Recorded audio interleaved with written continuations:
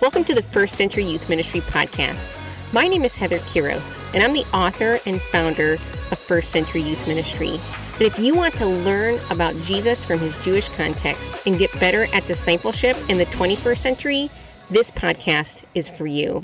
This podcast is a part of the Youth Cartel Podcast Network.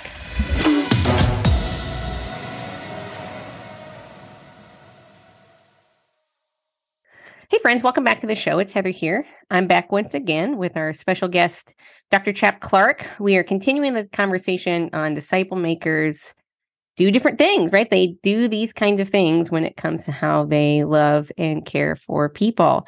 And we are looking at the world of the first century and around that time to help answer today's youth leaders' questions. And so today we're going to look at disciple makers bring the family of God together. So these next two conversations are going to be focusing on how we can do that with the youth in our midst. And so for me, one of my favorite memories growing up as a young Christian was I got involved in this singles group, Dr. Clark. As you can imagine, Christian singles groups usually kind of bad... Those are something I've never wanted to make fun of. Right, never. Exactly. But I was really a part of one that was great. I mean, we really did life together. We were with each other all the time. We served one another. We served together. I felt like we were a part of something that mattered. And I felt like the people I was with cared about me and vice versa. And it was really a special thing. It felt like maybe a glimpse of what Jesus and his companions and those before and after him experienced in light of the Jewish community of the first century. Because I love this book called Our Father Abraham by Dr. Marv Wilson.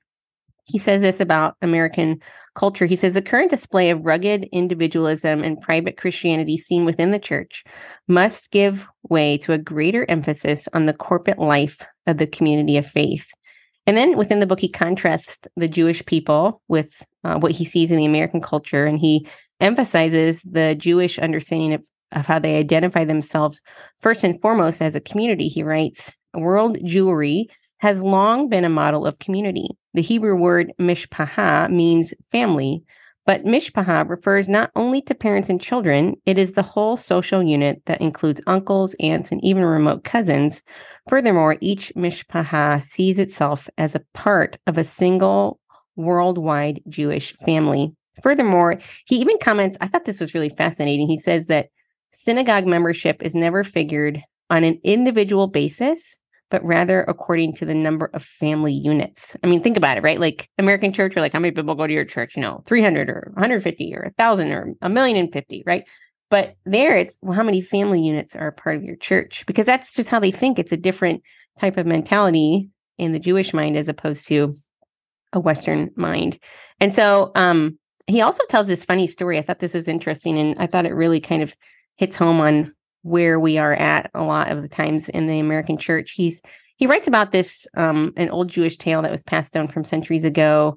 It goes a little something like this. It says, the tale is about three men in a boat. Suddenly, one of the men begins to drill a hole beneath his seat. When his friends immediately plead with him to stop, he replies, what are you worrying about? I'm only drilling under my seat. So the moral drawn out by the rabbis has been repeated again and again, of course, that we're all in the same boat. And so, Dr. Clark, I loved in your book, Adoptive Youth Ministry, you wrote that our young desperately need and long for authentic community. And then, of course, in Hurt 2.0, you wrote, we are a culture that has forgotten how to be together. So I loved Adoptive Youth Ministry. I read that book and I ate it up. And I loved Hurt 2.0. I ate it up. And I just thought, wow, this is really hitting at what is needed in our culture today is to get back to this place of authentic community and to learn how to be together, much in how we see what was alive and active in the life of Jesus and in the first century, and even in the lives of many Jews today, focus on deep community and a familial type of way of doing life, right? And so my question for you then, if we know our youth need and long for authentic community, and yet we are a culture that have forgotten how to be together,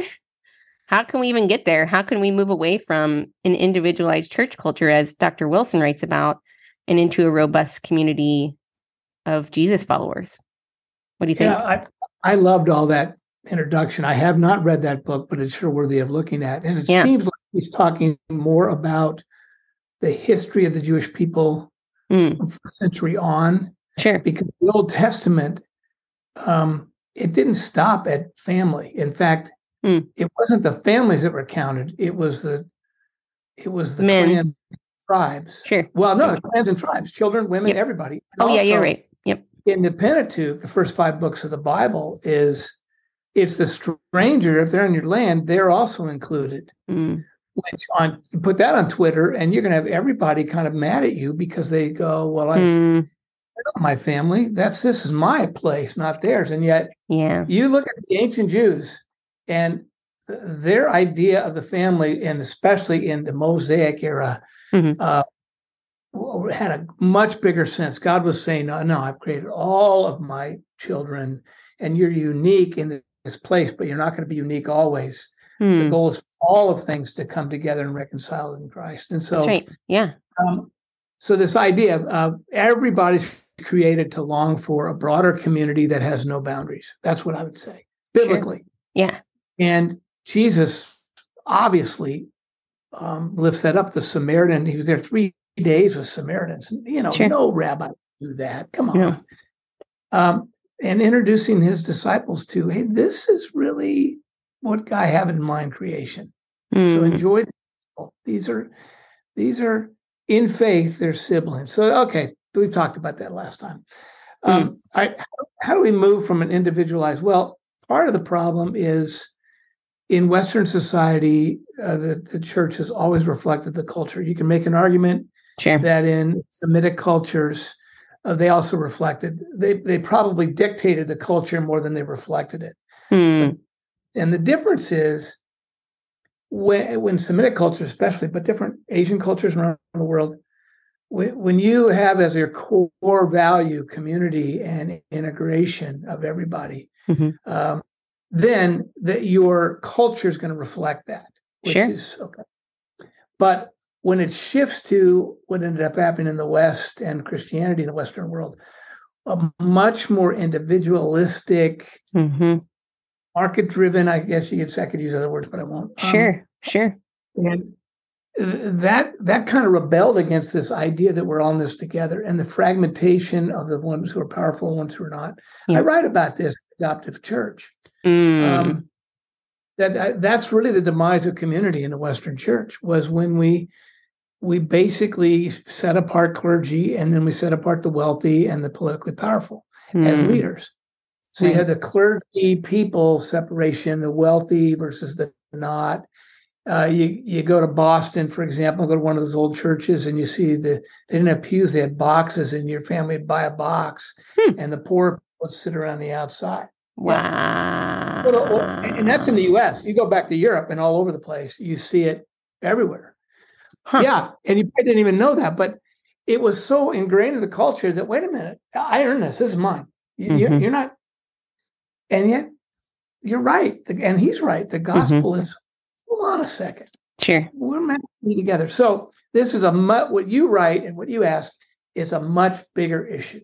Sure. It's bigger than a youth ministry person can't come and go, okay, knock off the individualism. We're going to love each other. It's going to be like a family. How awesome is that? Yeah. So as long as we recognize that, so then what can we actually do about it? Right. I believe what God's calling any of us to do in any setting we're in, if you're a youth ministry person, if you're a parent, just an interested adult, how can you change culture like that? Right. Especially against our world culture, as well as the church culture of separation, hierarchy, and power. You just organically move in the direction of making it better right where you are. Yeah.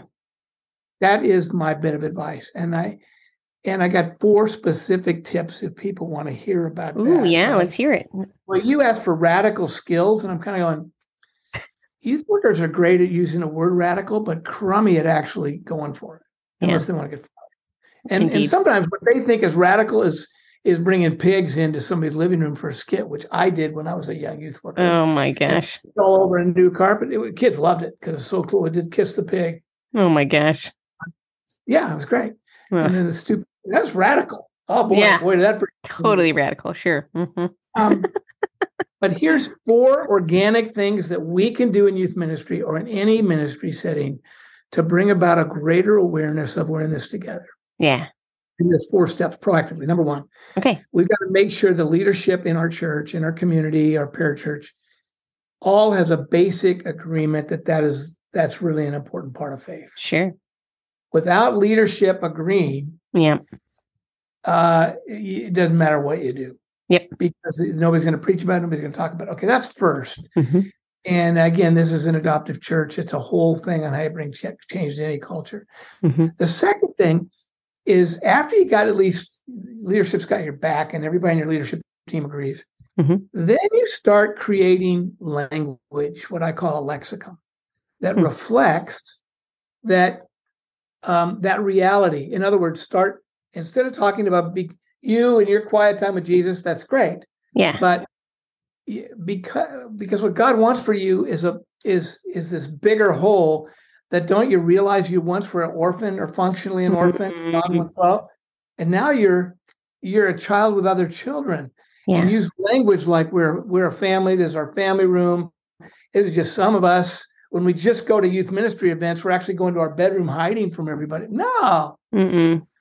And try to use words that describe the reality. That's the lexicon. So first, leadership buy-in. Second, have language that you continue to use to reinforce.